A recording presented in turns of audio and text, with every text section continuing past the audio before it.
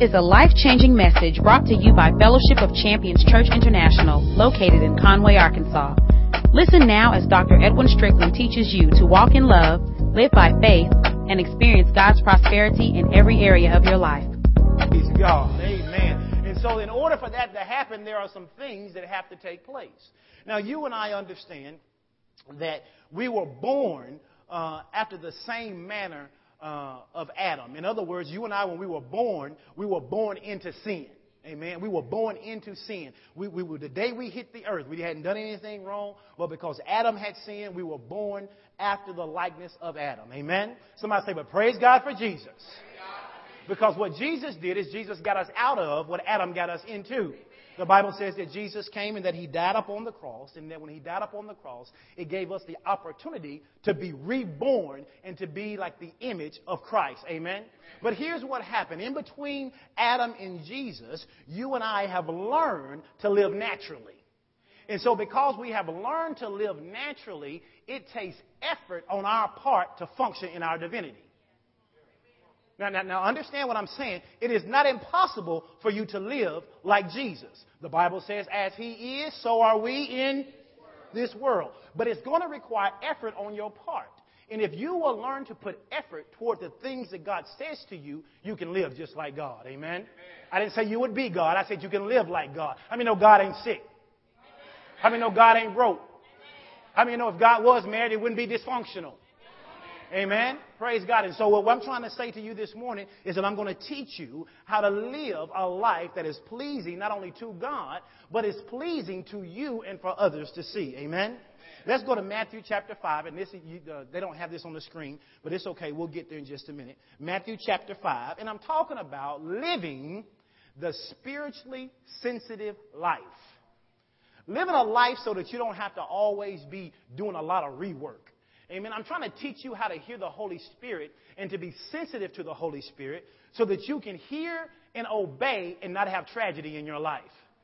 So that you can hear and obey and avoid all destruction that comes in your life. Now, here's what the Bible says in Matthew chapter 5 at verse 13. Matthew chapter 5, verse 13. Because I told you the will of God is for you to live a good life, but it's also the will of God for people to see that life on you. Amen. The Bible says it is the goodness of God that draws men to what? Repentance. It is the goodness of God that makes men say, I want to serve God. So here's what you got to understand. You're God's goodness in the earth. Say, I am God's goodness in the earth. Now, Matthew chapter 5, verse 13. He says, you are the salt of the earth. He says, but if the salt has lost its taste, if it has lost its strength, and if it has lost its quality, then how can its saltness be restored or be returned? He says it can't. It is not good for anything any longer, but to be thrown out and trodden under the foot of men. It says, you, however, are the light of the world. Somebody give God praise. He says, you are the light of the world. Now, this goes along with the prophecy because the Lord says he's going to cause his light to do what? Shine where? Up on you, and that others will see it and come to his glory. He says, so you are the light of this world. You are a city that is set on a hill that cannot be hidden. He says, neither do men light a candle and put it under a bushel, but rather they put it on a candlestick, and it giveth light unto all that are in the house. Verse 16, he says, now let your light so shine where? Before who? Men. That they may see what? Your good works and do what? Glorify who? Your Father in heaven. So it is the will of God for you not to be sick. It is the will of God for you not to be broke. It is the will of God for you to have functional relationships. It is the will of God for you to be promoted on your job. Watch this. It's the will of God for you to be the boss on your job. Somebody says, well, how can you say that? Because the Bible says when the righteous are in authority, everybody else is rejoicing. So your boss is waiting for a godly person, that's you, to show up and be in authority. But the Bible says that those things are not necessary for you if you're going to be like the candlestick that is lit and then hid under a bush. He says it's not necessary for you to be debt-free. It's not necessary for you to be healed. It's not necessary for you to be the head. It's not necessary for you to be the lender. If I'm going to cause you to be all of those things, but then when I call you the salt, you lose all of your flavor. It is the will of God to bless you with everything in abundance. It is the will of God for you to live the best life ever. But God says, my will for you to live the best life is so that you can be a light to those who are not experiencing my goodness. And so what you're going to have to do is you're going to have to hear word this morning. And when you hear word this morning, this word is designed to cause you to grow up in the things of God so that what God desires to do for you can be done in your life, not just so you can enjoy it, but so somebody else can enjoy it too. Tell your neighbor, say, neighbor, say countless numbers are waiting on you to walk in the blessing. Come on, somebody waiting on you to get healed. Somebody waiting on you to get delivered. Somebody waiting on you to get set free. Somebody waiting for you to have a testimony about how you were in a bad situation and God got you out that situation. In other words, God is waiting to put you on display so that somebody can see your life and begin to glorify the Father. He said, but none of this can happen as long as you become, or long as you stay immature in your Christian walk. He says you're going to have to develop and you're going to have to grow in the things of God. Amen? Now, let's see how we can do this. Go to Proverbs chapter 29. Proverbs chapter 29, verse 18. I've been talking to you the last couple of weeks about what it means to be a spiritual father and what it means to be a pastor and all of those things. And I hope you understand that my job as your pastor or my job as your spiritual father, however you perceive that, my job is to provoke you to excellence. I'll say that again. My job is to provoke you to excellence. Every time I teach the word, my job is for you to see an area in your life that needs some growth and some development. My job is not to be your cheerleader all the time. My job is not to be your friend all the time. My job spiritually is to provoke you to become more like Christ. And part of understanding that is growing up so that you can receive word. Amen? We had a discussion, my wife and I, this morning. It was a wonderful example when she called me and talked about it. Some of you know that Taylor hasn't been here at our church in the last couple of weeks because she's been having ball games. But understand, being at a ball game does not excuse her from not getting the word. Come on, somebody. Now, she's 13, but we don't excuse her from not getting word because she had a ball game. Just like I don't excuse you from not getting word because you had to work. I understand you got to work, but you're still responsible for every word that comes across his pulpit. I understand that you had a family event, but you're still responsible for every word that comes across his pulpit. I understand that you had some things you had to do out of town, but you are still responsible for the word.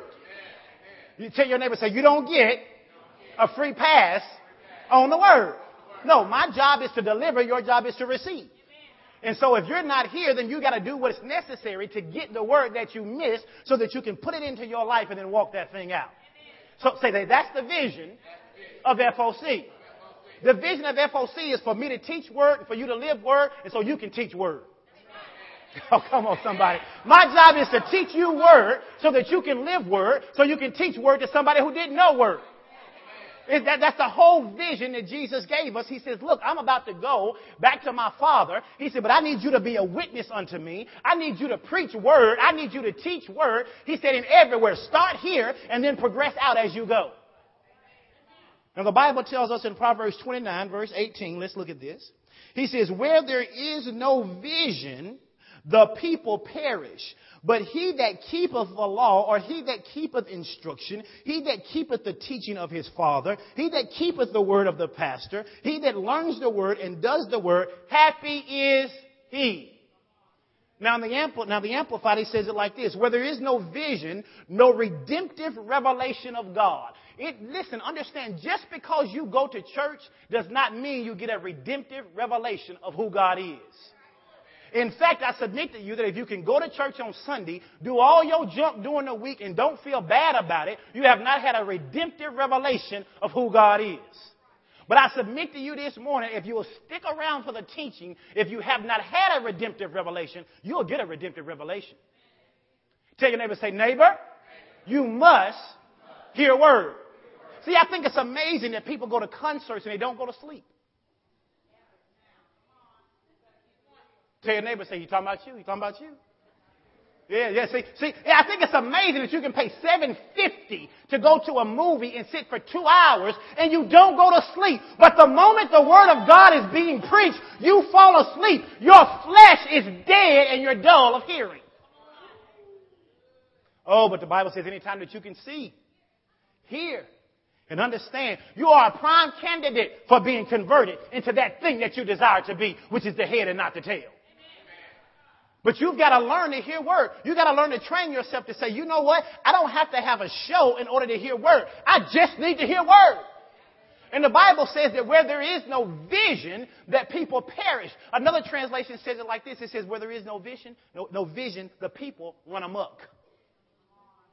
In other words, if you go to a church and they're not interested in growing you up, they're just interested in how many people they can get in the house, if they're just interested in how much money they can raise, even though you go to church, you'll still live like a dog. Even though you go to church, you'll still commit fornication. Even though you go to church, you'll still commit adultery. Even though you go to church, you'll still cuss. Even though you go to church, you'll still steal. Even though you go to church, you'll still be just like everybody who doesn't go, because there is no redemptive revelation of God in the house. But my job is to provoke you to have a redemptive revelation of God. My job is to cause you to say, you know what? There are some areas in my life and I refuse to tolerate them anymore. There's some areas in my life that don't line up with the Word of God. I know they've been there. I've been pushing them down. But today I make a decision. I am becoming more and more and more and more like God right now, today. That's my decision.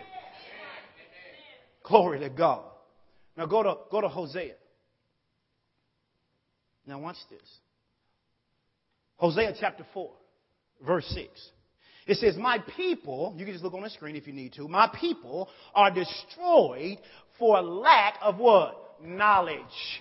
He says, my people are destroyed for lack of knowledge. Notice he didn't say people get destroyed because of sin. Come on. He didn't say my people get destroyed because of sin. He says my people get destroyed because they refuse to learn how to overcome sin. He said, my people are destroyed for lack of knowledge. He says, it's not that knowledge was not available, but because you have rejected the knowledge, because you went to sleep during the preaching, because you came halfway through the message, because your body was here but your mind never showed up, because I didn't entertain you in the way you used to be entertained, you rejected the knowledge. He says, but watch this, my people perish because they don't have knowledge. Now, how many of you know that there's a lot of times, even in your own personal life, where you went to church and you left and didn't, when you wasn't any better off? Do I have two folk in here who can understand what I'm talking about? But how many of you know that you can make a decision to come to church and learn something? And I've been a witness to this. It really don't matter how bad the preaching is. You can learn something. Oh, come on. I'm a witness. I have been some places where some folk could not preach their way out of a wet paper bag. But I learned something. Why? Because anytime you put yourself in a position to hear from God, God is obligated to speak to you. Now, I may not have learned nothing about what he was teaching, but I learned something, praise God. Because God is obligated to teach you if you are hungry. The Bible says, any man who hungers and thirsts after God, he shall be fed. God said, you're never going to come to me wanting word and wanting change and not receive it. Is there anybody in here ready for change this morning? Well, praise God, let's get some change. Let's find out how we're going to receive this change. Go to Proverbs chapter 4. Now, I'm just going to go to Proverbs chapter 4, verse 7. We'll skip one. We read 1 through 6 last week, so let's just read verse 7 for the sake of time, because I got some things I got to get to. Proverbs chapter 4, verse 7. It says, wisdom is what? The principal what? Thing. He says, therefore get what? Wisdom, and with all of your getting, get what? An understanding. He says, listen, don't just come to church and know that it's wrong to sin. Come to church and find out how to get rid of sin. He said, don't just come to church and learn that you're supposed to give. Learn to come to church and hear word so that when it's difficult to give, you pass the giving test. He said, don't just come to church and understand that God might heal you. Come and read word and know that it's already the will of God, that you're already healed, and then learn some steadfastness to stand until your healing manifests. He says, wisdom is the principal thing. You got to get wisdom. You got to get understanding. The only way you get understanding is by hearing word. But the Bible says faith comes how? By hearing. Romans 10:17. The more you hear word, the more faith rises up in you. The more faith rises up in you, the more tests that you pass. The more tests that you pass, the more testimonies that you have. The more testimonies that you have, the more blessing you can be to somebody else. Sometimes people can't be a blessing to somebody because you ain't been through nothing. Because everything that comes your way, you shrink and you die and you don't go through it and you never have a testimony. He says, get wisdom about this thing. God's going to give you the ability to overcome what's coming your way. But don't avoid what's coming your way. He says, wisdom is the principal thing, therefore get wisdom. Go to James chapter 1. James chapter 1. James chapter 1 verse 5. He says, if any of you lack what? Wisdom. If any of you lack wisdom. Now tell your neighbor, say, neighbor, wisdom can be replaced with any other word. If any of you lack money, let him ask of God. Any of you lack healing, let him ask of God. Any of you lack joy, let him ask of God. Any of you lack a good marriage, you better ask God. He says, if any of you lack wisdom, let him ask of God, that God giveth to all men. Now watch this. The word all means everybody. So it is impossible then for you to go to God and tell God, God can't give you knowledge, God can't give you information because you did something so bad.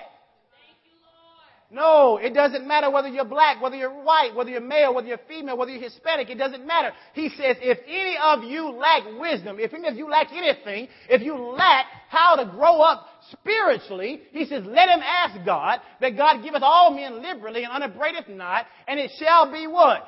Given how? To him. It's going to be given to him. Why? If he asks God, God's going to give it to him. That's why Pastor Sean said earlier, no man coming to Jesus asking to receive something ever walks away empty-handed.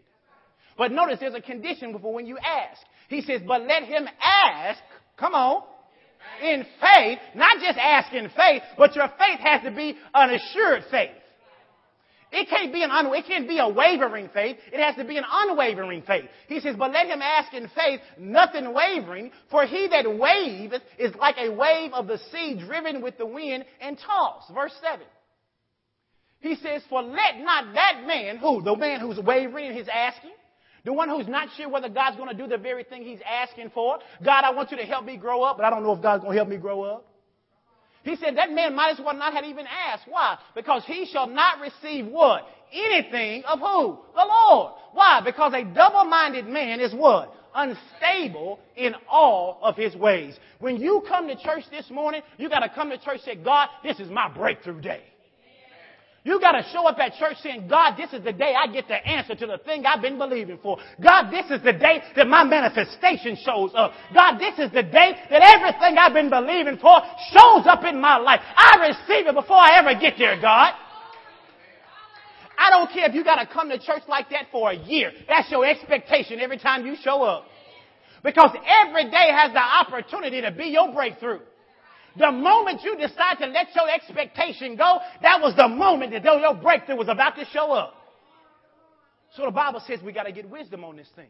We know what the vision is. The vision is for us to live a good life and for other people to see it. He says, now I got to get wisdom on this thing. How am I going to get wisdom to live the good life? He says, here's what's going to happen. Go to 1 John 5. And this is what we're going to do this morning, and here's what's going to happen this morning. Now, I just need to know before we go any further, or we can shut this thing down. Does anybody in here believe the word? Amen. Because if we don't have any believers, we can go to the house. Because nothing I teach you, nothing I say to you, nothing I do is going to benefit you if you don't believe the word. The Bible says that Jesus went back to his hometown, and the Bible says he could not do many mighty works there because of whose unbelief? Not Jesus's. Because of who? Because of their unbelief. Now, it was the same Jesus who was doing mighty works everywhere else he went. It was the same Jesus that was healing the blind. It was the same Jesus that was raising the dead. It was the same Jesus that was feeding the 5,000. But the Bible says he went back to his hometown, and because they perceived him as Mary and Joseph's little baby, that's just a little boy down the street, he could not perform the same magnitude of work that he did in other places. Now, here's what the Bible says in 1 John 5:13. It says, these things have I written unto you, glory to God, that believe on the name of the Son of God, that you may know that you have what? Eternal life. He says, I'm writing this to you to let you know the issue of eternal life is already taken care of. Now watch this. I'm going to show you something in a minute. Here's how you know the issue of eternal life has already been taken care of. He says, and that you may believe on the name of the Son of God. And this is the confidence that we have in him. That if we ask what? Anything. Now wait a minute. Anybody in here born again? No, I got to see your hands. Anybody in here born again? Did you ask to be born again? Did you get born again? He says, well, if you ask to get born again and it happened, whatever else you ask for is going to happen. Oh, yeah. Oh, my God. He says, and this is the confidence that we have in him, that if we ask anything, Lord, save me, to his will, he heareth us. Watch this. And if he heareth us, come on. He says, hear ye. No, that's the wrong one. Come on. There you go. And if we know that he hears us, whatsoever, come on somebody, whatsoever we ask, we know that we what? Have the petitions that we desire of him. In other words, understand, here's how God works. You go to God and tell God what you need. Because you believe that God is and that God hears you, God answers you. And because God answers you, he says you can know you have it even before you ask it. Now, here's what you got to get this morning. We're talking about growing up spiritually. We're talking about spiritual development. We're talking about becoming mature in the Word of God and not just being babies. So what I need you to do right now is to make a heartfelt confession. I need you to repeat this after me. Say, Heavenly Father, I'm asking you. It is my petition that right now you would give me the wisdom and the courage to make a decision to grow up and to develop in my spiritual walk. Now you just got it. Oh, glory to God. Something just happened. Something just changed. Something just switched. Something just transformed in your life. Because he says, whatsoever things you ask of him, he hears you. And if he hears you, then he answers your petitions. Glory to God. We're on our way to growing up. Now let's go to our lesson text this morning. Go to 1 Corinthians. 1 Corinthians chapter 2, verse number 9. Glory to God. 2 Corinthians. Glory to God. Chapter 2, verse number 9. Now say it, if you don't mind. Will you hand me my Bible right there? Glory to God. Glory to God. 2 Corinthians. You have it up there on the screen, but I've got some notes here that I got to show you this, man. This is good. Somebody shout 3 times, I'm growing up. Yes, sir. Yes, sir. Yes, sir.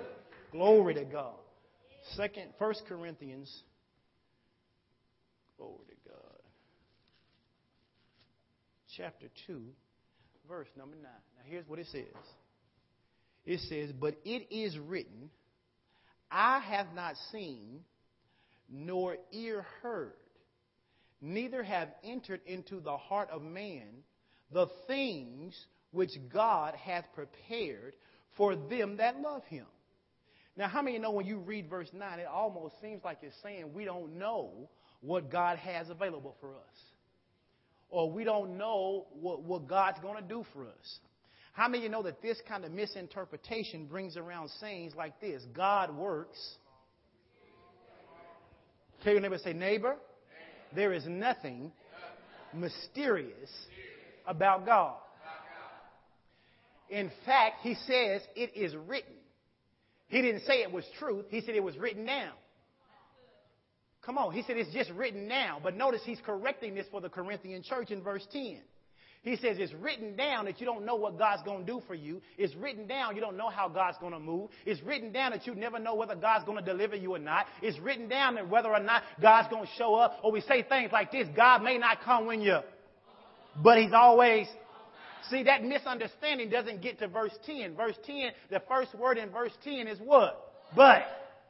Now, but cancels out everything that's said before it and solidifies everything that comes after it. He says, but God hath, say past tense, God has already revealed them unto us. But notice how he reveals it. He does not reveal it because it's written down somewhere. He reveals it through his Spirit. So if I don't grow up in the things of God to receive the Spirit of God, even though God has things available to me, they will become a mystery to me. He says, but God hath revealed them unto us by his Spirit, for the Spirit does what? It searches all things, yea, even the deep things of God. It says, for what man knoweth the things inside of a man, except the Spirit which is inside that man? Even so the things of God knoweth no man, but it does know the Spirit of God. Oh, come on. He says, understand that the Spirit of God doesn't know who you are. What the Spirit of God knows is the Spirit of God that's in you. No. You mean God doesn't know me? No, God doesn't know you. Who God knows is the Spirit that's in you. And what he knows is whether the Spirit that's in you is of him or if it is of your other father. Can I preach like I want to this one? Can I preach like I want to? He says, verse 12, now we have received not the spirit of the world. Glory to God. My father is no longer the devil. In times past, I walked according to the things out there, but that's not who I am anymore. He says, no. He says, no, Corinthians. He says, you have not received the spirit of the world, but the Spirit which is of who? God. Why? That we might know, glory to God, the things that are what? Freely given what? To us. Now another trend, and somewhere else the Bible says this, God has given us all things that pertain to what? Life. But you don't know what those things are if you don't get the Spirit inside of you to tell you what they are. So even though you come to church and you hear people talk about being blessed, you hear people talk about being healed, you hear people talk about having good marriages, you hear people talking about having respectful kids, that thing always eludes you because your mind has not been transformed to hear what God has to say on the subject because you have not grown up to allow the Spirit to mature in you. So because you have this dull spirit on the inside of you, because you have this inactive thing on the inside of you, God is talking to it, but it cannot talk to you because your flesh is so loud. I used this illustration on Wednesday night. How many of you know that if I'm sitting in front of a television set and you're sitting in front of a television set and we're right beside one another and I've got my TV up on level 5 and you got yours up on level 20, even though my TV is playing, I can't hear it. All I can hear is your TV. Some of you, your flesh is not on 20, it's not on 40, it's not on 6. Your flesh is on 100. And so even though the Spirit of God is talking to you, you can't hear what God is saying to you. You can't hear God telling you, I want to heal you. I want to deliver you. I want to set you free. I love you more than anything you can imagine. Because all you can hear is what is on this channel, which is saying you're going to be in debt. You're never going to be healed. You're never going to be delivered. You're going to always be sick. This is the best it's going to get for you. Nudge your neighbor. Say, neighbor, turn up the volume. Glory to God. How do I turn up the volume? I hear more word. I hear more word. And the more word I hear, the louder it gets to me. So when sickness comes my way, all I can think about is my God shall supply all of my needs. Every time I hear something about somebody coming against me, all I can hear because my volume is so loud is that no weapon formed against me shall prosper. Because I got my volume turned up. Take it up and say, pump up the volume. He says this, he says, now in verse 13, he says, which things also we speak not in words which man's wisdom teach, but which the Holy Ghost teach. Because the Holy Ghost does this. He compares what? Spiritual things with what? Glory to God. He says, but the natural man receiveth what? Not the things of the Spirit of God. Why? Because they are foolishness unto him. Neither can he know them. Why? Because they're spiritually what? Discerned. That's why before you got born again and got filled with the Spirit of God, you thought it was lunatic to give money to get out of debt. Because the principle of God says if you don't have enough, give. But the wisdom of man says, if you don't have enough, save. The wisdom of God says, call those things that be not as though they. But the wisdom of man says, you better keep it.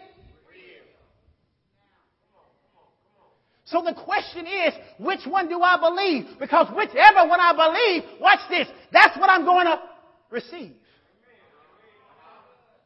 He says this is why you got to grow up in the things of God. Because if you don't grow up in the things of God, you're going to be limited to what the natural man can comprehend. Glory to God. See, if I just focus on the fact that this is how many folk, this is how many folk, and this is how many folk we got in church, then when I hear God say to me, I want you to get another building. And I hear God say, I want you to get another building, and I don't want you to get no small building because you're not going to be small because you was never called to be small. So I need you to get a building that's at least as big as the one you got in Conway. The natural man says that don't make no sense. Why in the world would you go get a building that's 10,000 square feet and you ain't even got 10 folk? But all I understand is that the Spirit talks to my spirit. And every time my natural man talks about a small place, my volume gets so loud. My volume gets so loud, it says, whose report are you going to believe? Are you going to do it God's way or are you going to do it your way? And because my volume is so loud, I can't do it my own way. He says, but the natural man receive not the things of the Spirit of God, for they are foolishness unto him. Neither can he know them because they are spiritually discerned. Look at verse 16. He says, or verse 15, he says, but he that is spiritual, watch this, he judges all things, yet he himself is judged of no man. Verse 16, for who has known the mind of the Lord? Now stick a pin right there for just a second and look at me. Let me parenthetically insert this for just a moment. How many times have you heard somebody quote this? Our ways are not, and our are not. You need to back up and read the scripture that comes before that. He is talking about a wicked man. He's talking about a heathen. He's talking about an unrenewed man. He's talking about a man who is not sensitive to the Spirit of God. He's talking about a man who hasn't developed maturity. He's talking about a man who does not take time to develop the things of God. It is a lie that my ways are not his ways. My ways are the ways of the Lord. Why? Because I have been transformed from being the wicked man he was talking about in that scripture to now the man who receives spiritual things and have them compared to spiritual things. You know why he's talking about a wicked man? Take it up and say the word wicked means twisted. Here's what happens to a natural man. A natural man hears the things of the Spirit, but his natural man fights against it. So now what God says gets twisted in what he can see. It gets twisted in what he can hear. It gets twisted in what he feels. And so now what happens is that man becomes wicked, not that he's doing something evil, but because there is no purity of the word in his life. So then he says this. He says, what you got to understand is that man has several different conditions. And let me give these to you real quick. Here are the conditions of man. Number one, the conditions of man. Understand the three spiritual conditions of mankind. Number one, there is what we call the natural man. The natural man is a man who has a life without Christ present and actively working in it. In other words, it was you before you got born again. Or in some cases, it's you now, if you're not born again. Because watch this, coming to church doesn't make you born again. So you got the natural man. The natural man is the man who can stay awake during a concert but sleeps on the word. Because the word is boring to that man. The word is it's void of power to that man. But watching Beyonce shake it, that's power to that man. Oh, see, what happens is, because whatever you respond to is what you're passionate about. I can tell where your passion lies because of what I put in your eye gate. I can tell what you're passionate about because of what I put in your ear gate. I put the latest Bootsy album in the radio, and you bump and grind to that because you're passionate about Bootsy. Because now you can spell independent without a dictionary, you understand? And so now you can spell independent without a dictionary. Now you see, some of y'all just woke up. Some of y'all just woke up. Why? Because I know what you're passionate about. I know what you're passionate about because when I start mentioning Boosie, your ears start to tingle. Come on. I start mentioning a particular movie, and now you're starting to smile back at me. But 10 minutes from now, when I get back into the Word, glory to God, and I start talking about that worldly stuff, now you're not excited anymore. I can tell what you're passionate about by what I put in your eye gate. The natural man is the man who is led by his own passions. He's led by the things that his eyes can see. He's led by what he can feel with his libido. He's led by the very things that he wants to feel and desire within himself. The natural man has no reverence for God. And for the most part, because we grew up, a lot of us in the South, we understand that there ought to be some reverence for God. And so we go to church and we get born again, and most of the time we just get the hell scared out of us. And that's what really happens. Somebody preach a real good fire brimstone message about how it's going to be weeping and gnashing of teeth, and how you're going to have your flesh come back on your body every day, and it's going to burn off every night, and how your bones are going to be tormented, and worms are going to crawl through your body, and every day, for eternity, that's the best it's ever going to get. And you run to the altar, Lord, save me. And because God's so good, God says, He saves you. Because you cried out to Him, He saves you. But because there's no redemptive revelation, you never move beyond God just saving you. You never move beyond finding out how much He loves you and how it ain't about rules and regulations, but because how much He loves you, how you ought to reciprocate that love to Him through obedience. And so what happens is you fall into this second state, which is what we call the carnal man. The carnal man is a born-again person. He is on his way to heaven. And when he dies, he will show up in heaven. But watch this, he's going to live like hell before he gets there. The born-again, the carnal man is a born-again man, but he is still guided by his own sinful nature. He's born again. Watch this. Doesn't mean he doesn't love God. He's born again. He loves God, but he loves some good sex too. Come on. He loves God, but every now and then, he just got to smoke a blunt. He just likes to feel a high, gets high just every now and then. Come on. He loves God, but every now and then, a little vodka and Red Bull just hits the spot. Just every now and then, going out and just doing a little something in another city where don't nobody know me, where I can just cut loose. It's really what I want to do. You are carnal. I did it. You are carnal. Why? Because you desire the things you desire with no reverence for what God desires. So what happens is this. You say, well, you're born again, but you live like a man who's not. And then you become a worse witness for the kingdom than the natural man. Because at least the natural man would say, hey, I ain't saved. I'm just doing my thing, baby. I let it do what it do. I'm keeping it real. At least the natural man ain't coming to church and going to sleep. The natural man does his sleeping at home. At least the natural man is not coming to church doing praise and worship and not lifting his hands. At least the natural man is going to take his money and make it produce for his life because he's going to sell some weed or something.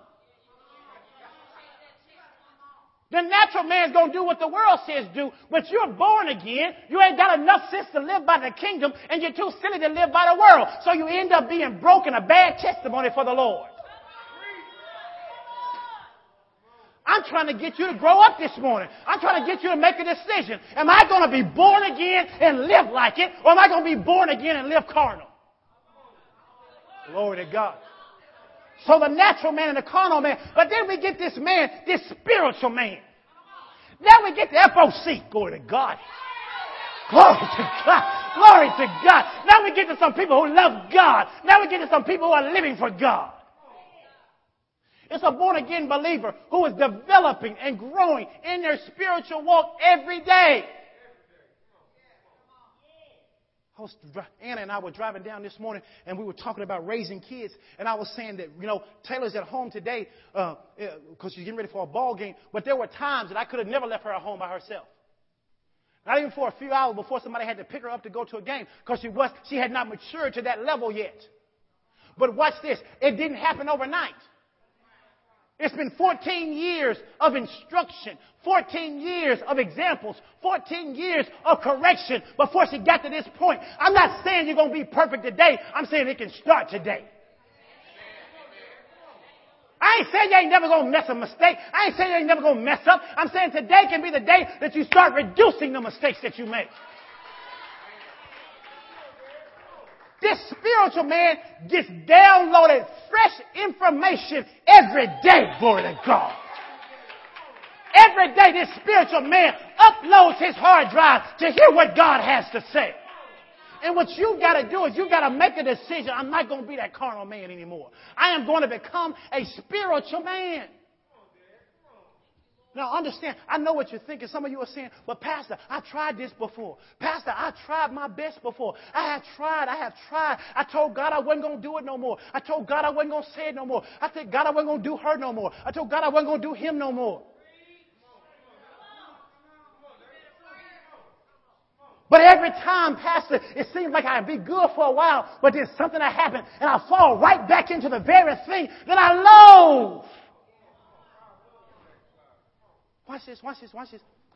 God understood that you were going to have issues as long as you were trying to handle it. It is the reason he was willing to die on the cross, not just for the redemption of your sins, but so that he could get himself in you. Glory to God.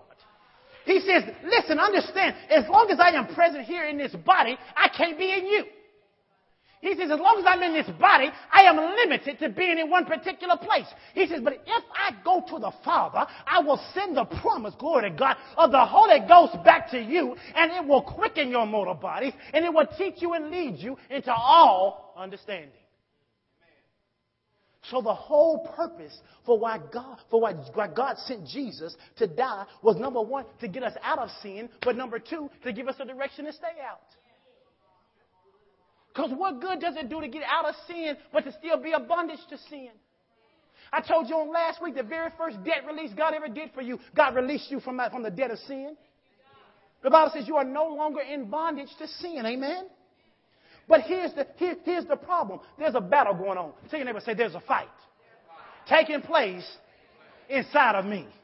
Go to Romans chapter 8.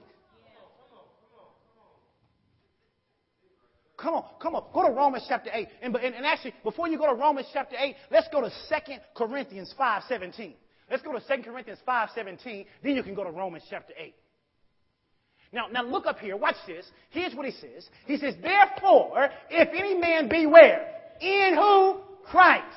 He is, not he might be, not he could be, not possibly, but it says if you're in Christ, you are what? A new, he says all things are what? Behold, or watch this, all things are what? He said, and all things are of who? So whatever you had in you before, it's not there no more. If I could get this past your head, I'd change your life. He says, therefore, if any man be in Christ, he is a new creature. All things are past. Now, he's a colon there after creature, so he's listing something. He said, all things are passed away. Behold, all things are become new, and all things are now of who? God. So the born-again man evicts the devil the moment he gets saved. Oh, glory to God. But he's got to get the Holy Spirit in his life in order to maintain the house.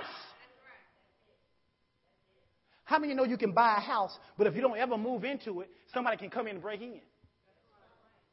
And watch this. If they break in and you don't notice that they broke in and they stay there long enough, they'll set up house. When you get born again, that's why you need the baptism of the Holy Ghost so that everything that got evicted can't come back. Yeah, because everything that lived in you before is familiar with where it lives, and even though you put it out, it has a desire to come back. And the Bible says you got to make sure ain't no windows open. You got to make sure ain't no doors open. You got to make sure ain't no walls broken down. The Bible says the Holy Spirit will teach you, lead you, and guide you how to close up all those gaps in your life. Pastor, I need an example. You get born again, the first thing the Holy Ghost says is break up with him. Why? He's trying to close gaps. I'm preaching better than you saying amen. You get born again, and the first thing he says is, don't hang around them no more for right now. Why? He's trying to close some gaps. But what happens is because you're not sensitive to the Holy Spirit tells you, you need to separate yourself from some people right now. And what you say is, no, I need to be a witness to them. Watch this.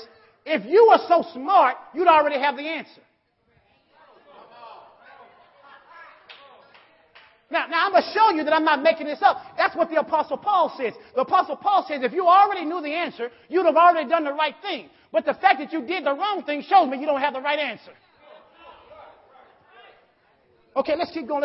Go back. 2 Corinthians 5:17, 18, 19. Praise God. He says, to wit that God was in Christ. Watch what he was doing. Reconciling the world unto himself. Not imputing our trespasses unto us. He hath committed unto us the word of what? Reconciliation.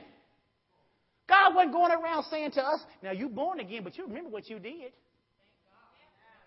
He said, no. In fact, before you got born again, it says God was already in Christ reconciling us back to himself. He was already working out everything we had did wrong so that once we came to him and said, I want to be forgiven, the situation was already taken care of. Glory to God. The Bible will preach to you if you'll read it. He says, to wit that God was in Christ reconciling the world unto himself, not imputing their trespass unto them, and hath committed unto us the word of reconciliation. Now then, we are, watch this, ambassadors of who? Christ. Watch this. Ambassadors go to foreign countries. There are no ambassadors of the United States in the United States. So you talk about you're an ambassador for Christ, but all you ever do is talk to somebody in FOC.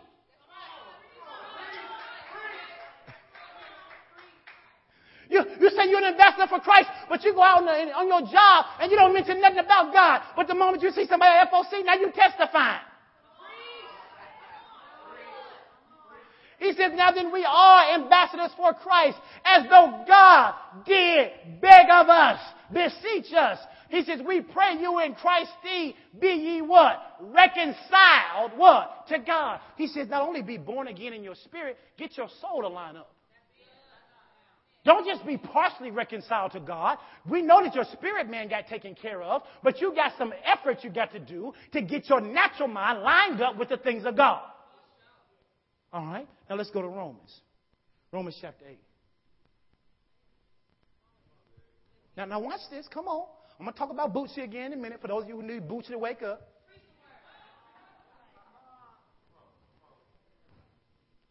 He says, there is therefore now, watch this, now that you understand that you have been reconciled to God, now that you understand that God is living in you, now that you understand that God's not going around trying to hold your past against you, he says, now because you know that, there is now no condemnation to them which stay in Christ. So where does condemnation come from when I get in the flesh?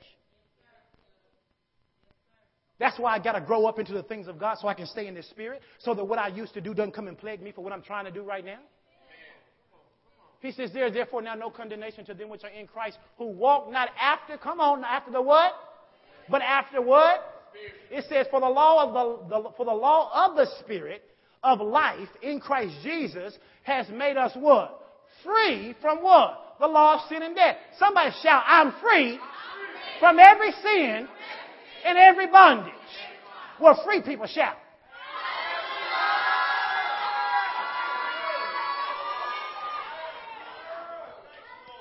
I guarantee you when they finally got word on Juneteenth they was free, they didn't just do what you just did right there. They had been in bondage for 400 years, and they got a word that they wasn't slaves no more. They did not stand up and go, praise the Lord. They just found out we ain't in a master house no more. We free.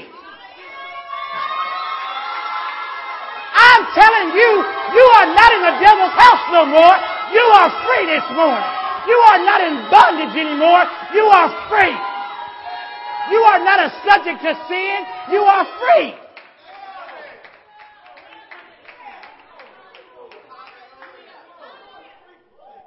Now, I know you dignified, but your dignification is what's keeping you broke.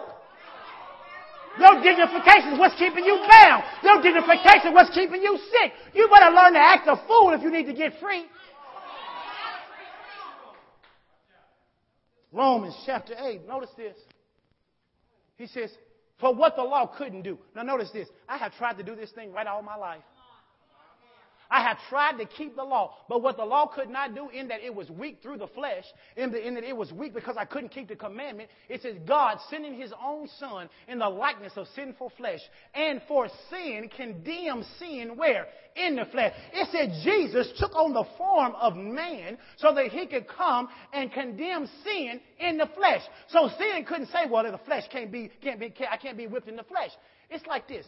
Jesus went to sin's yard and whooped sin in sin's yard. Now some of y'all ain't fighters, but I've had my share of 5 or 6 or 7. So you got to understand, it's one thing to fight a man in a neutral spot. Because if I got in a fight at school, I say, you know what? Meet me on the corner of Prince Street over there by the high school. We'll take care of this issue in just a minute. But you didn't ever go to somebody's house. Because you wasn't really sure what they had in their house or in their yard. But if somebody came to your yard, you was sure going to whoop some tail. Jesus said, I'll come to your house. Now, I'm going to come to your house. You can lock the gate. We'll go in your backyard. I'll let you call everybody you want to, and I will strip you naked in front of all of them. And the Bible says in Colossians that he whooped him and made a public show of him openly. Now, I know they didn't, but if they had YouTube back then, God would put that on YouTube. You'd have saw the devil get knocked out. God would have put that on YouTube for everybody to see. Because you know when somebody get knocked out, the first thing they do, put it on YouTube. Glory to God. Now watch this. It says that the righteousness of the law might be fulfilled in us who walk not after the flesh. Walk not after the flesh, but after what? The Spirit. Number 5. For they that are after the flesh, watch this, what do they pay attention to? The things of the flesh. But they that are after the Spirit, what do they pay attention to? The things of the Spirit. Watch this. For to be carnally minded, to be that man who's born again, but lives like a dog, to be that man results in death. But to be spiritually minded is what? It's life and shalom. It's prosperity and blessings. Verse 7. It says, because the carnal mind is enmity against God, for it is not subject to the law of God, neither indeed can it be. Now let me ask this question. Anybody in here have the NIV version of Romans 8:7? You got an NIV? If you have an NIV, I need you to stand up and for just a second, as loud as you can, read Romans 8, verse 7. If you got the NIV. Now listen to this. I don't care who read it first. Just somebody read it.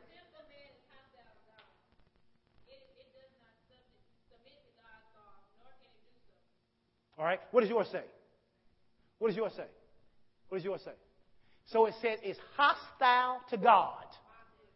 Not just one Bible, 4 Bibles. Thank y'all. It says that the simple mind. Now watch it. The what kind of mind? Simple. Now you know you've been talking to somebody before and you've been mad and you call them a simpleton.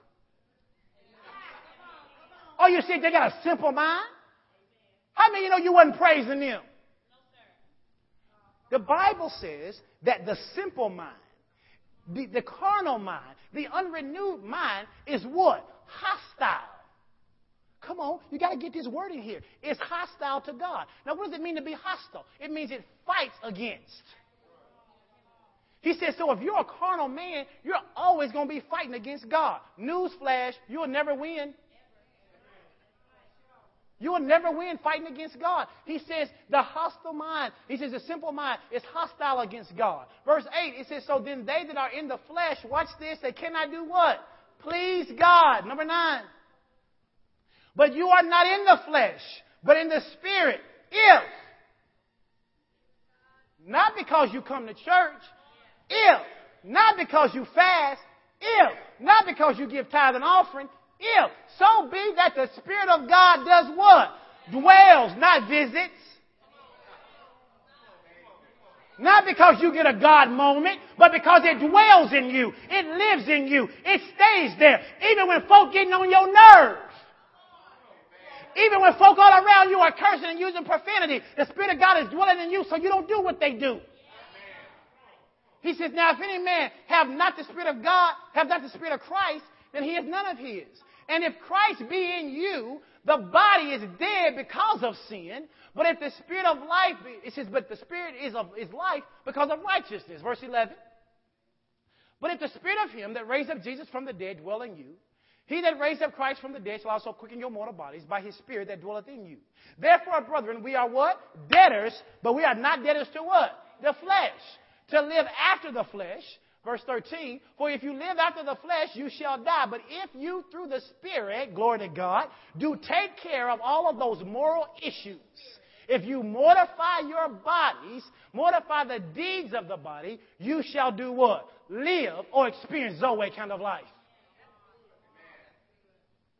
So, Pastor, why do you want us to grow up? So that you don't die. So that you don't die physically, because God's trying to tell you to stop eating something, but you serve that stomach God and you keep eating it, and then you get cancer, and you keep putting sugar in your body, and it accelerates the cancer. You want us to pray for you while you're still eating sugar, you're still smoking, still eating pork, still drinking sodas, and now we're trying to pray for you, but you're killing yourself the whole time.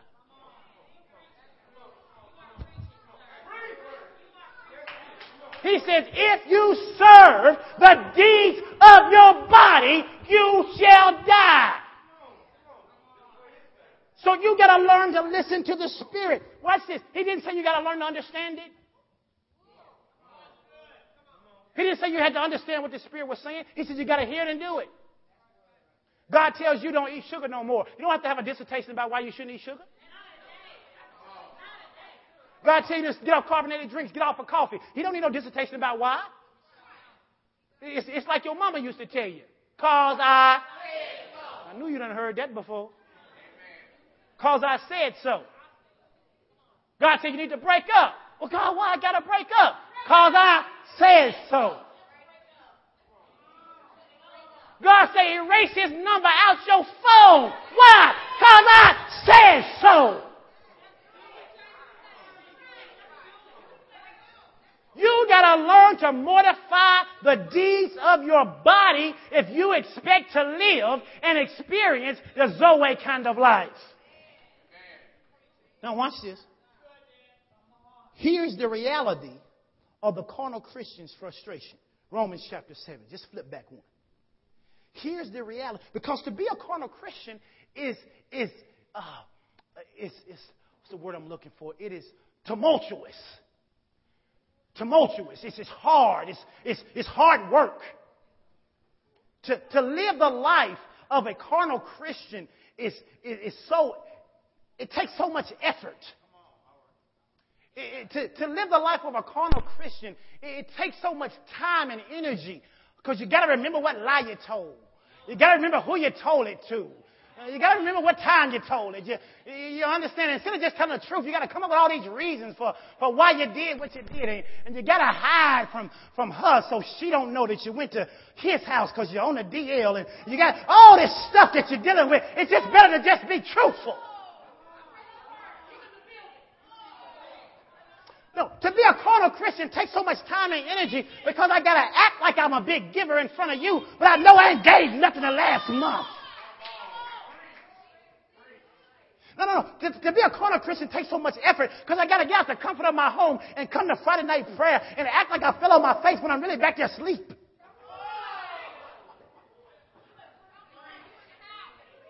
See, the natural man just doesn't come to church. The natural man just doesn't give. The natural man just tell you what he did. But the carnal Christian lives a life that's far worse than even the natural man. Romans chapter 7. Can y'all handle a few more minutes? Romans chapter 7. Now let's go to Romans. Glory to God. Romans chapter 7. Oh, man.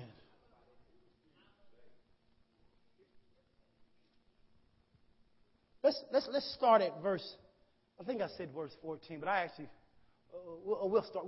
Well, keep that right there. I'm going to read out of the King James first. And you read out to whatever you have, and then we're going to go to the screen in just a minute. Keep that just right there. I'm going to start at verse 11.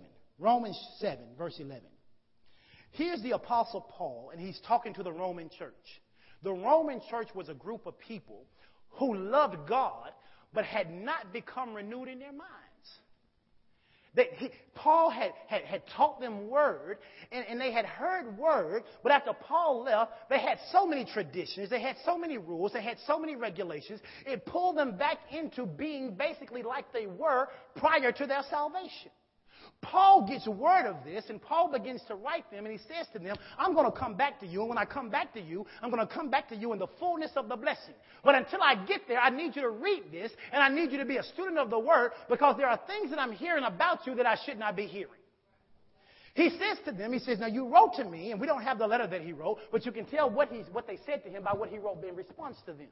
He says to them, he says, now, they say to him, now we have been struggling to do the things that you said. Because every time we try to do it, we end up making a mistake. In fact, we pray every night. We say, God, don't let us do this. God, we don't want to go back to the temple of Diana no more. God, we don't want to go back and sleep with the prostitutes anymore. But every time we say we ain't going to do it, we find ourselves down there at the temple with the prostitutes again. And so they wrote to him, and Paul says to them, I'm not here to judge you. I'm here to tell you how to be free. That's what I want you to understand. I'm not here to judge you this morning. I'm here to tell you how to be free. So he says to them in verse 11 of chapter 7, he says, for sin taken occasion by the commandment deceived me, and it slew me. In other words, sin killed me. He says, wherefore the law is holy, and the commandment holy, and just and good. He says, was then that which is good made death unto me? God forbid. But sin, that it might appear sin, working death in me that which is good, that sin by the commandment might become exceedingly sinful. Verse 14. He says, for we know that the law is spiritual. Watch this. Paul says, but I myself am what? Carnal, sold under sin. He says, for that which I do, I allow not. For what I would do, that do I not. But what I hate, that do I. For then I do that which I would not. I consent unto the law that it is good. He says, now then it is no more I that do it. Watch this. But it's sin that does what? Dwell in me. For I know that in me, that is in my flesh, my carnal nature, dwells what? No good thing. It says, for to will or to do the right thing is present with me, but how to perform that which is good, watch this, I can't even find it. He says, for the good that I would, I do not. But the evil which I don't want to do, guess what? I do it. He says, now if I do that I would not, it is no more I that do it, but it's what? Sin that dwelleth in me. Tell your neighbor, say, neighbor, God has a plan for you to win this battle.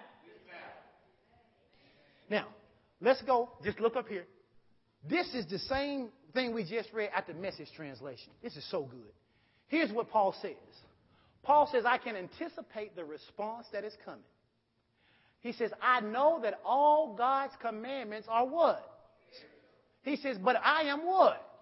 He said, God's word is spiritual, but I'm not. Now, we done already learned this morning that if God's word is spiritual and I'm not, how can I receive God's word? I can't. He says, isn't this also your experience too? Yes, I'm full of myself. After all, I've spent a long time in sin's prison. Anybody a witness in here? He said, I spent a long time doing the wrong thing. He says, what I don't understand about myself is that I decide one way, but then I act another. Doing things, watch this, I absolutely despise.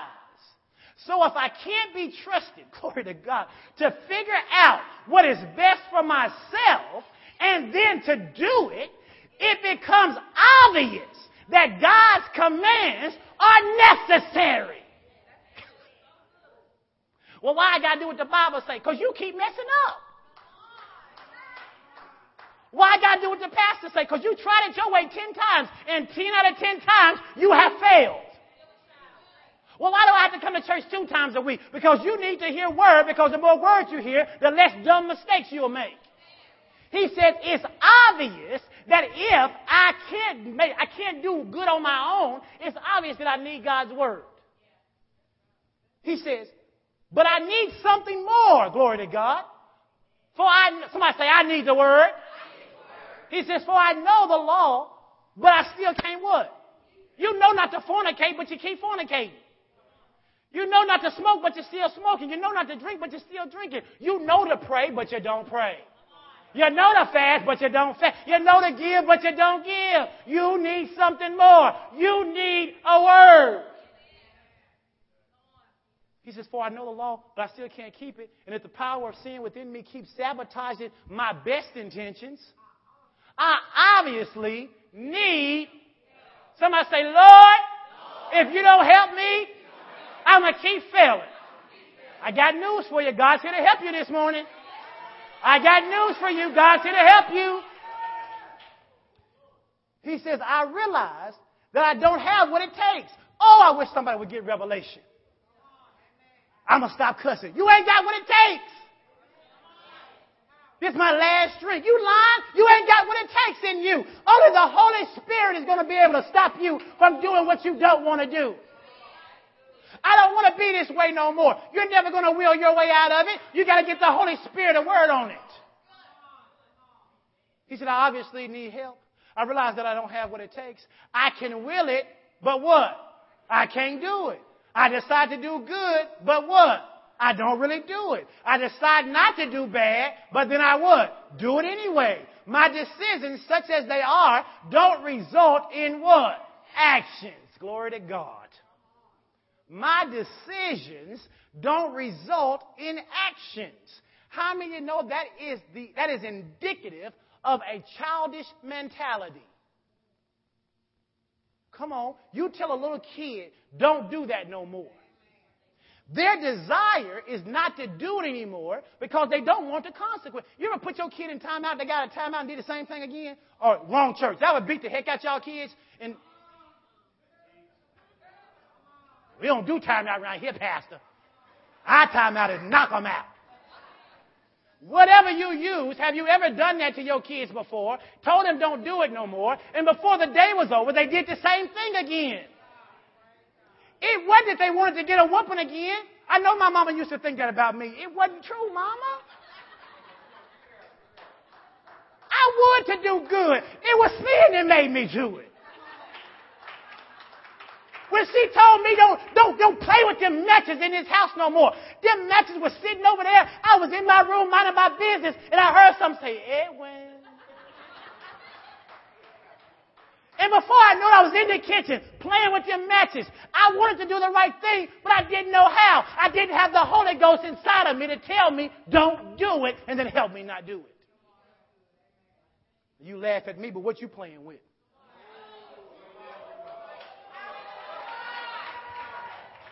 Yeah. He says, my decisions, such as they are, don't result in actions. Something has gone wrong deep within me, and it gets the better of me every time. He said it happens so regularly that it's what? Predictable. God. I can tell about every 6 months you're going to stop coming to church. I can tell about every 3 months you're going to stop showing up for prayer. I can tell about every 2 months you're going to stop giving. Why? Because it happens so regularly, I can set my watch by it. He says it happens so regularly that it's predictable. The moment I decide to do good, sin is there to trip me up. I truly delight in God's commands, but it's pretty obvious that not all of me joins in that delight. Come on, this is preaching to you. This is the problem with being carnal. Because you're always going to feel like this. If I can get you to grow up spiritually, you don't have to experience this. And we've all experienced this before. He said, it's pretty obvious, man, that not all of me joins in the delight of serving God. Parts of me covertly rebel. Typically, it's below your waist. Covertly rebelling. I know this ain't the men's conference, but I got to help y'all this morning. Parts of me covertly rebel. And just when I least expect it, they take charge of me. See, the Holy Spirit will tell you don't answer that phone after 12 o'clock.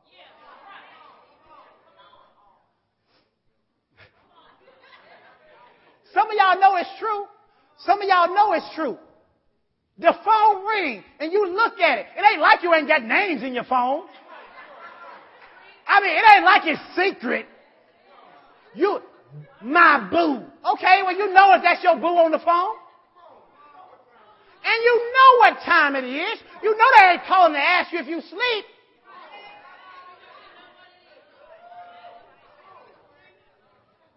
Because if you listen to the Holy Ghost will tell you whether to answer the phone. Because when Sid called me last night, I was like, who is this? Cedric. Lord, if Sid got a problem or Sid just got issues? He said, no, answer the phone. Sid has something he needs to say. So I answer the phone. Every time you call me, it is not because I'm not available. I am trying to help you. You got to learn to hear the Holy Spirit. And sometimes I don't answer your phone call because God wants you to ask Him and not me.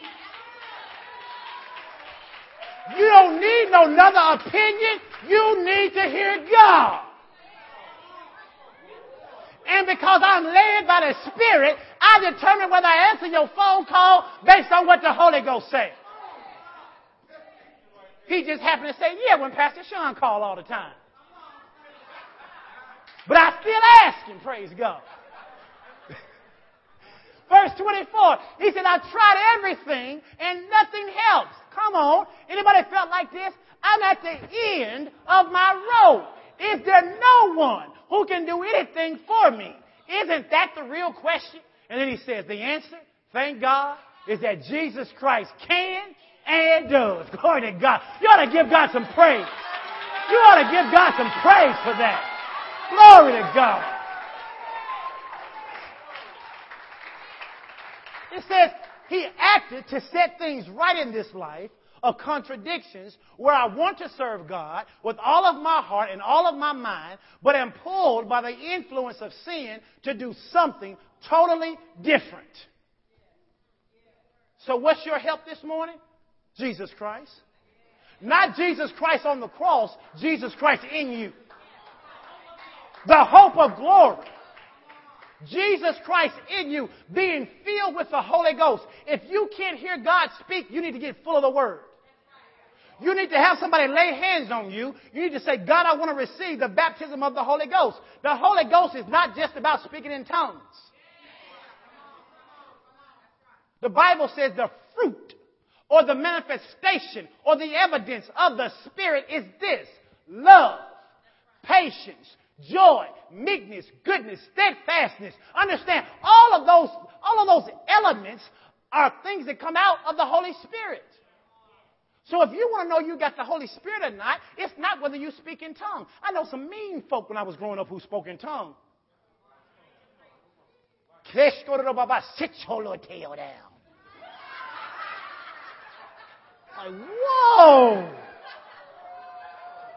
Now the Bible say bitter and sweet ought not come out the same fountain.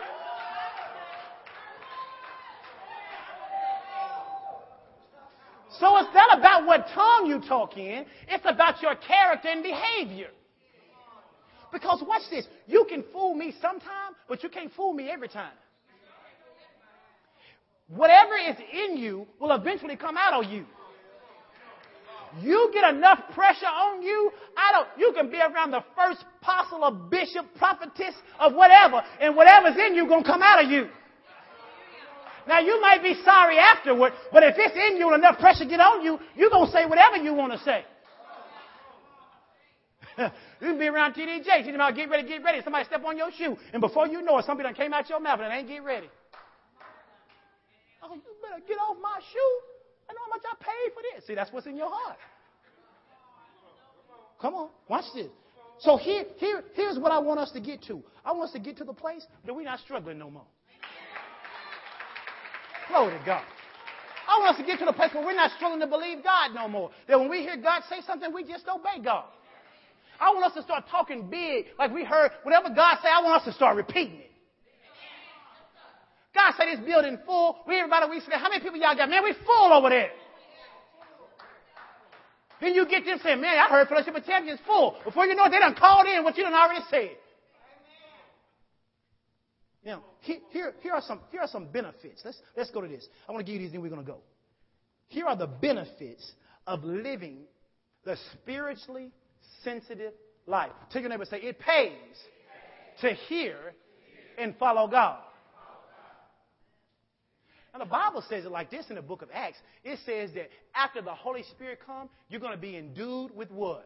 Power. That word power there is the Greek word dunamis.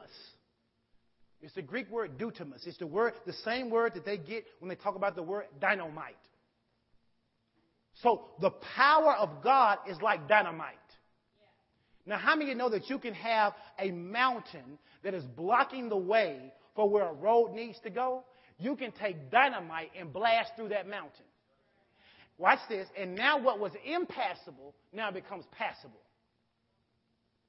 The power of God is just like that. The devil puts something in your life, but rather than you running from it, you use the power of God and blast right through it. I ain't talking about going around it. I ain't talking about going over it. I'm talking about going through it. You ever been to a football game? Anybody ever been to any high school football game, anything? You ever seen the players run out? And when they run out, what do they typically run out? When they run out the tunnel, what do they run through? A little sheet, a little banner or something. Do you ever wonder why they don't run around that banner? Because there's power in demonstration of breaking through. If you saw a football team run out, bam, break through, and the other team came out and walked around that banner, you'd be like, oh, they beat already. Well, that's what the devil does when he looks at you. Are you going to use the Word of God to go through your issues, or are you going to run around them? You're going to use the Word of God to go through those obstacles, or are you going to sit there and try to hop over them? The Word of God is powerful. The Bible says it's sharper than any two-edged sword. It's a particular movie I like. You don't have to like it. Called Kill Bill. Whatever. Anyway, the thing I like about Kill Bill is that the lady had a man to make her a sword. And the sword was, see, some of y'all saw Kill Bill. Yeah. And it's sharp. It's so sharp that it is sharp enough to cut another sword. And that, for me, illustrates what the Word of God is. The Word of God is strong enough to cut whatever the devil throws my way. So here are the advantages of living a spiritual, sensitive life. We're going to be done. The advantages of living a spiritual, sensitive life. Number one, it is the key to supernatural manifestations and anointings. It is the key. You do not get to see the power of God show up in your life supernaturally if you are not walking in the Spirit. You can believe for supernatural debt deliverance all you want to. Unless you're walking in the Spirit, it'll never happen to you. It is also the key to the anointing of God. If you're taking notes, just put Isaiah 11 and 2.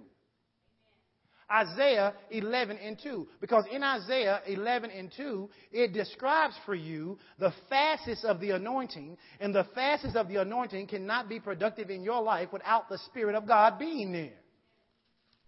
Now, here's what he says in Isaiah 11 and 2. He says, and the Spirit of the Lord will rest upon you. So when I have the Holy Spirit, the Spirit of the Lord is upon me.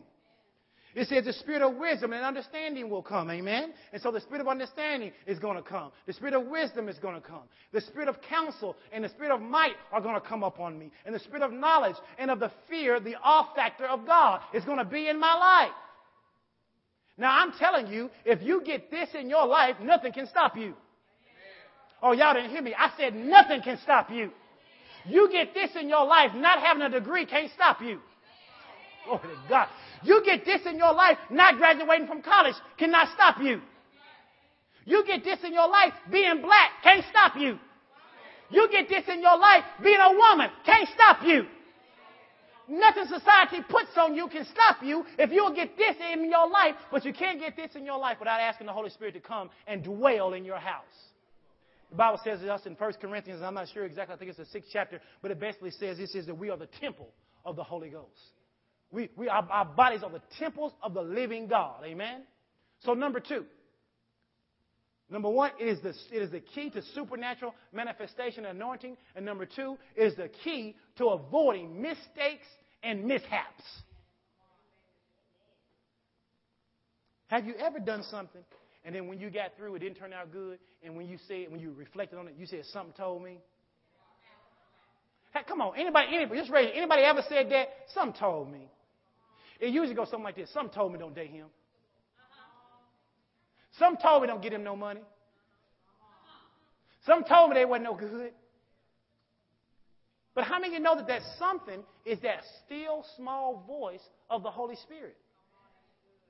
See, the Holy Spirit is a gentleman because the Holy Spirit is a personality. It's not an it, it's a he. The Holy Spirit is a gentleman. He's not going to scream at you. The devil is not a gentleman. He will scream at you. Hit it!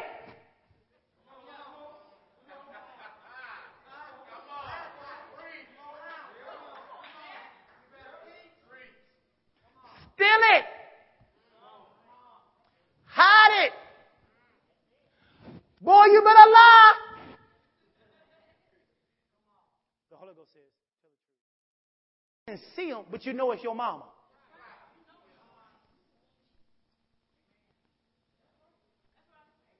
You can't see her, but you know because you are so used to hearing mama's voice. I want you to get used to hearing daddy's voice. I want you to get used to hearing Abba Father's voice. So that even while people are laughing and playing and doing all this other kind of stuff, when he calls your name, your ears perk up. He said it is the key to avoiding mistakes and mishaps. Amen? Number 3, it is the key to lifestyle evangelism. You are never going to convince anybody to follow you to your church, and you are acting like a fool everywhere you go. You are never going to convince anybody that they ought to love your God when every time they see you, you got an attitude. You are never going to convince anybody that they ought to come to your church, they ought to follow your God, when every time you get in a bad situation, you talking about, woe is me, I don't know how I'm going to get out of this situation. You got to let the Holy Spirit do its work. I believe Donald Lawrence says it like this, you got to let the Word do the work. You got to let the Word do the work. And if you let the Word do the work, you don't even have to open your mouth sometimes to witness to people.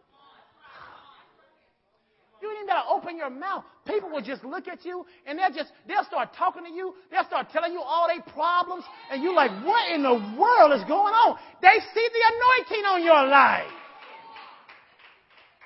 They see the Spirit of God on your life. They know you got the answers, even though they can't articulate you got the answers.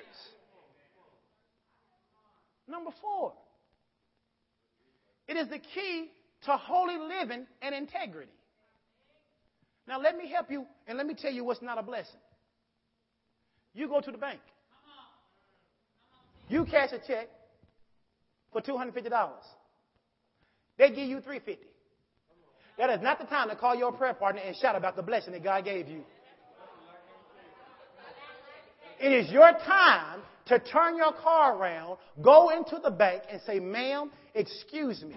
I am not sure if you are aware of this, but you gave me $100 too much. Now, all of y'all thinking, oh, I ain't going to do that. I know, devil.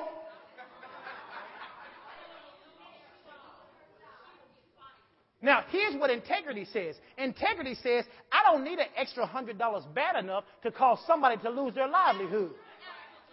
It says, I got the Holy Spirit on the inside of me, and if God can't give me $100, I don't need an extra $100. So you go back in the bank, and you say to her, ma'am, you may not be aware of this, but you gave me $100 extra too much. And she'll probably be at first like, no, I didn't, because people don't like to admit they made mistakes. And she'll start to look through her little thing, and she'll tally it all up. And if she says to you, no, that's the right amount, then you say, okay, thank you. But it's not a blessing until you have brought it to their attention, till you have given them the opportunity to correct it. Integrity says this: I don't borrow somebody's kid when it's tax time.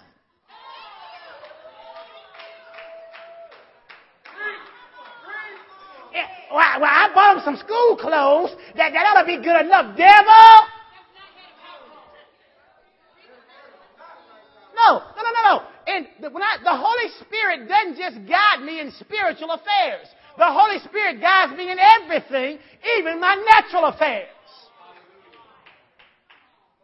So it's the key to holy living. It's the key to integrity. It's the key for keeping yourself in a position so you can do number 3, which is to be an evangelist to those people who are watching your lifestyle.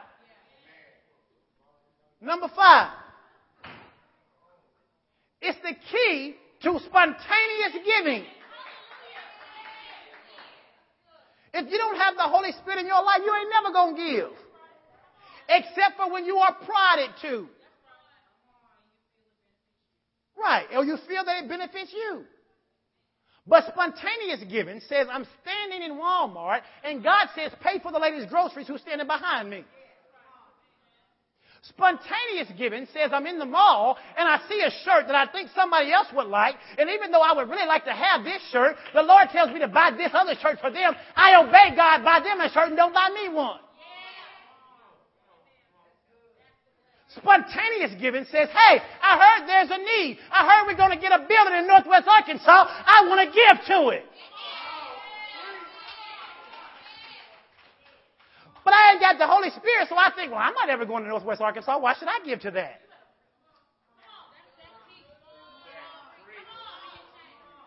But you're receiving a benefit of a blessing that somebody gave to this location before you ever got here. It is the key to spontaneous giving. I'm not talking about you about what amount to give, but the Bible says that you ought to be doing mitzvahs every day. That's the Hebrew word for a good deed, a mitzvah. You ought to find somebody that you can bless every day. Can you give somebody a ride? Can you cut somebody grass? See, I ain't cutting nobody grass, but I pay to cut your grass. Praise God. But whatever works for you. Number 6. It's the key to building fruitful relationships. How many know if you don't have the Holy Ghost in your life, it'll tear relationships up? I never understood how somebody can be friends for 20 years and fall out because of $5. I mean, you've been friends all this time, and now because somebody couldn't hit the pause button. Come on. You couldn't hit the pause button. Now, they've been your friend since y'all was playing in the sandbox in kindergarten, and now you meet a new friend, and the new friend now tell you that the old friend talking about you, and now you get mad at the old friend. Are you out your mind? Are you crazy? You're not being led by the Holy Ghost. The Bible says that God is not the author of. So if there's confusion going on, guess who didn't start it? Amen. Number 7. It is the key to revelation and insight into Scripture. Any of you ever read the Word before and didn't have a clue? I mean, you read it out of the NIV. You read it out of the King James, the New King James, the Amplified, the Message. You read it out of everything you could find, and it didn't make no sense to you. But then somewhere along the lines, you heard the Word of God, and you got born again. You got saved. You got the Holy Spirit on the inside of you, and now you can make sense of revelations. Why? Because the Bible tells us over there in 2 Corinthians, it said if the Spirit compares spiritual things to what? God's Word is what? So then your natural man can't comprehend it. You got to get the Holy Spirit on the inside of you if you're going to understand revelation and get insight into Scripture. Number 8, it's the key to hearing the voice of God. Say this. Say, God is always speaking. Say it again. Say, God is always speaking. Here's the problem. You're not always in a position to hear. It paints the picture of a quarterback. If a quarterback drops back to throw a pass and he told a guy to run it out, but the guy actually runs an in route or he runs a slant, even though he threw the ball in the right place, is the guy in a position to catch it? Absolutely not. If I tell him to run a fly and he runs a curl, I'm going to overthrow him. Now, it wasn't a bad pass. It was a bad route. God's always speaking. Tell your neighbor, say, God throws perfect passes. How is your route running? How is your route running? Can you follow the instruction? You ever seen some of y'all don't watch football, but some of you guys will get this. Some of you ladies will too. You ever seen a busted play? A busted play is when they go into the huddle, they call a play, they go up to the line, and somebody don't go where they're supposed to go.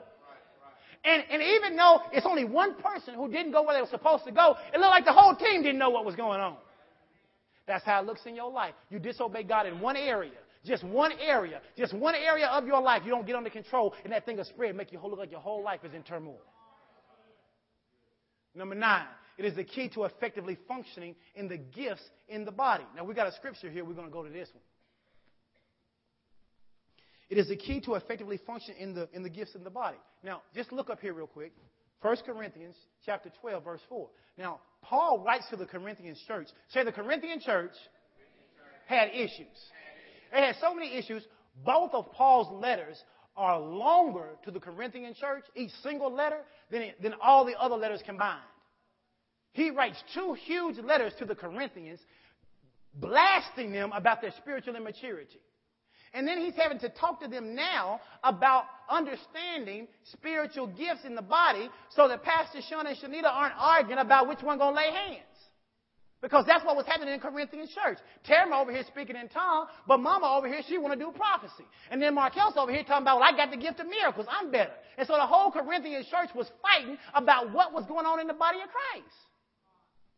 Now, you think that's silly, but that happens in churches all the time. Well, we ain't getting no red carpet in this church because my grandma bought this carpet.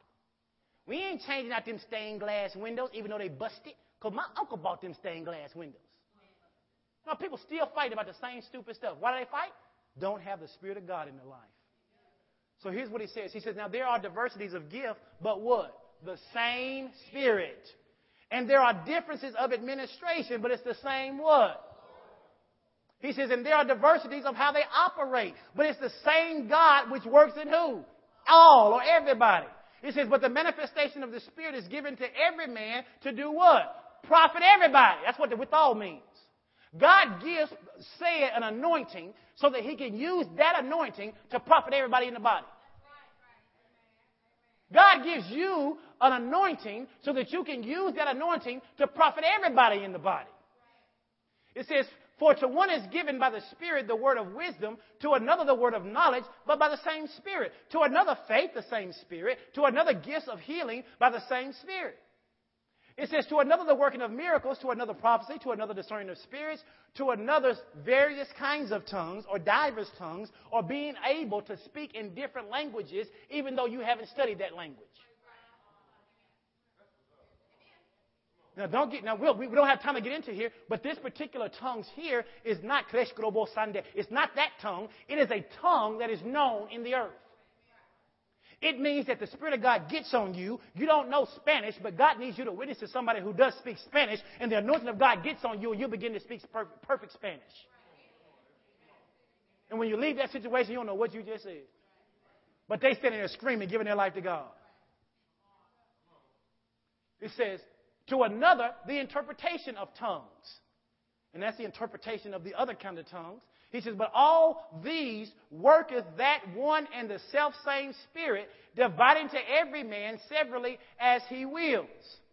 For as the body is one and hath many members, and all the members of that one body being many are one body, so also is Christ.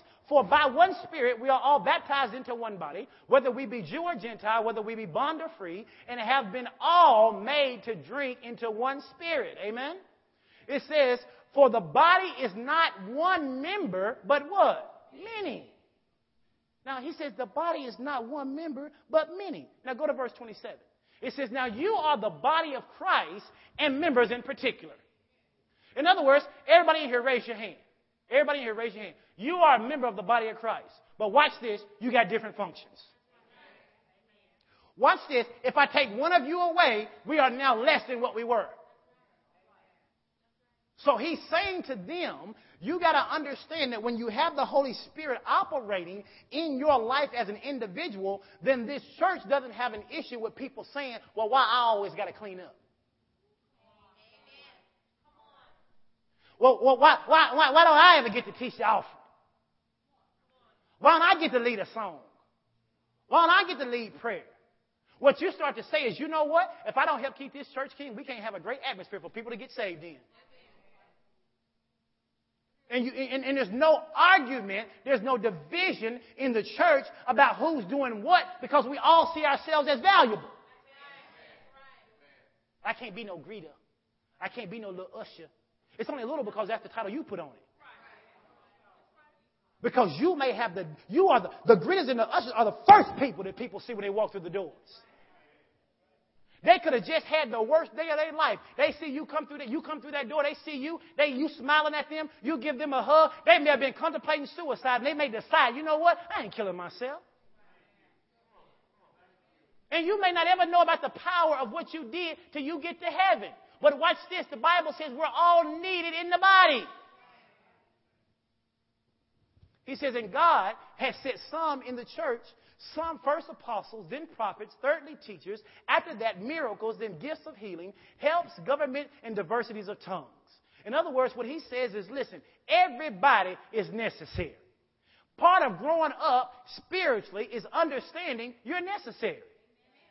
In fact, I need you to make this confession with me. Say, I am necessary to the vision of the body of Christ and fellowship of champions.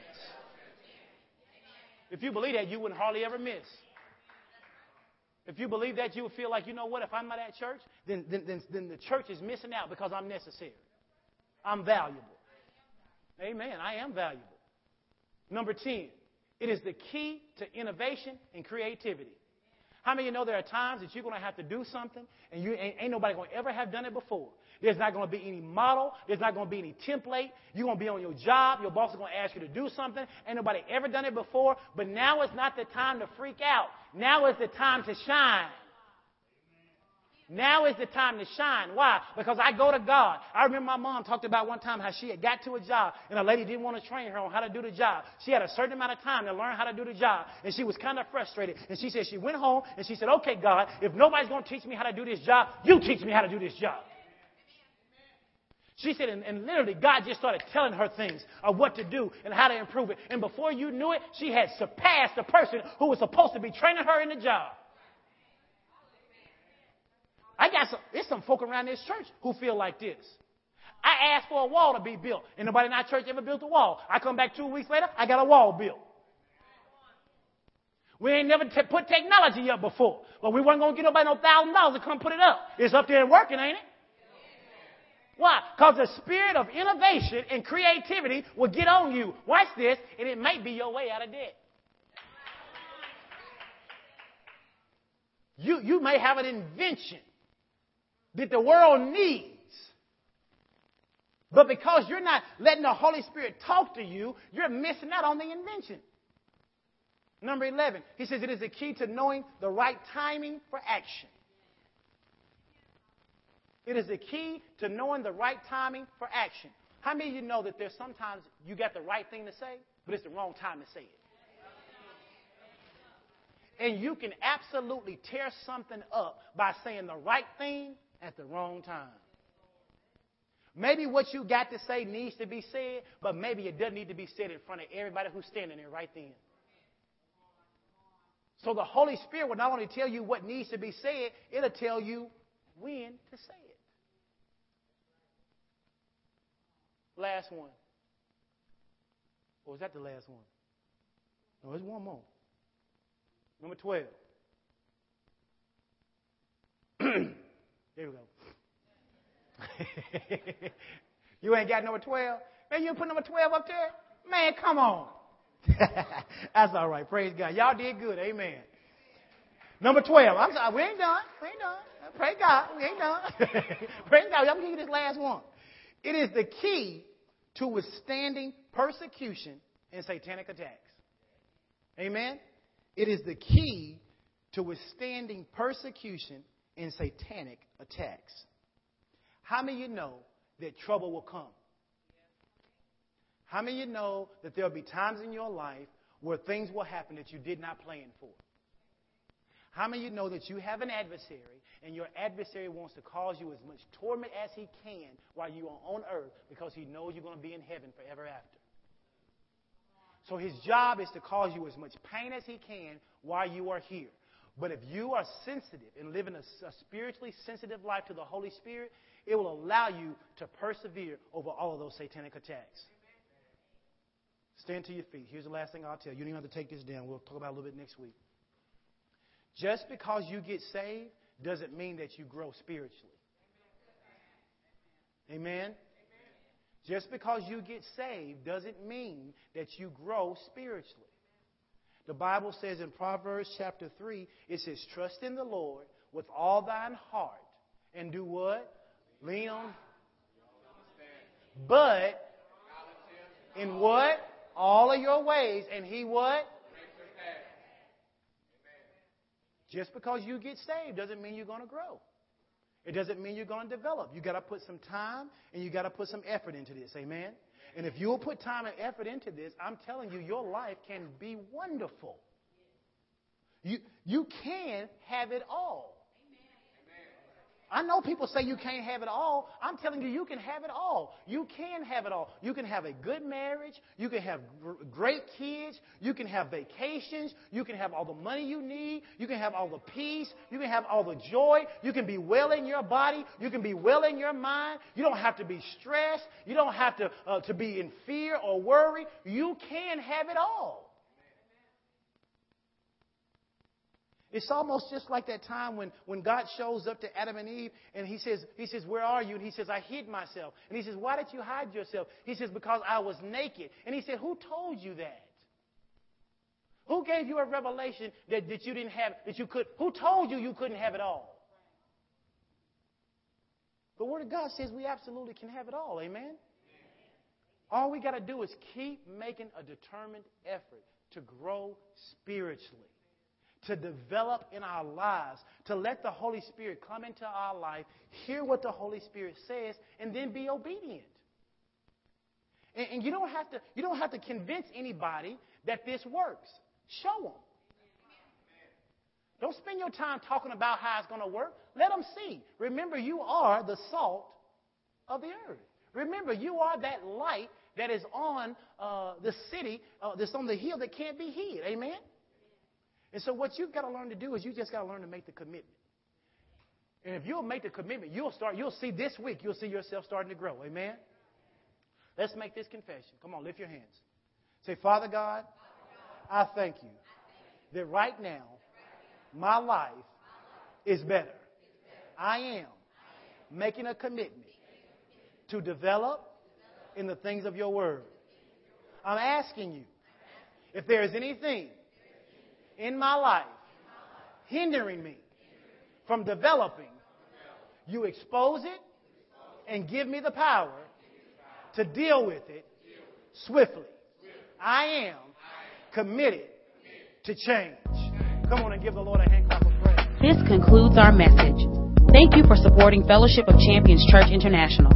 To order other products or for partnership information and other resources, visit us at champions4life.org or write to us at 1105 Deer Street, Conway, Arkansas 72032.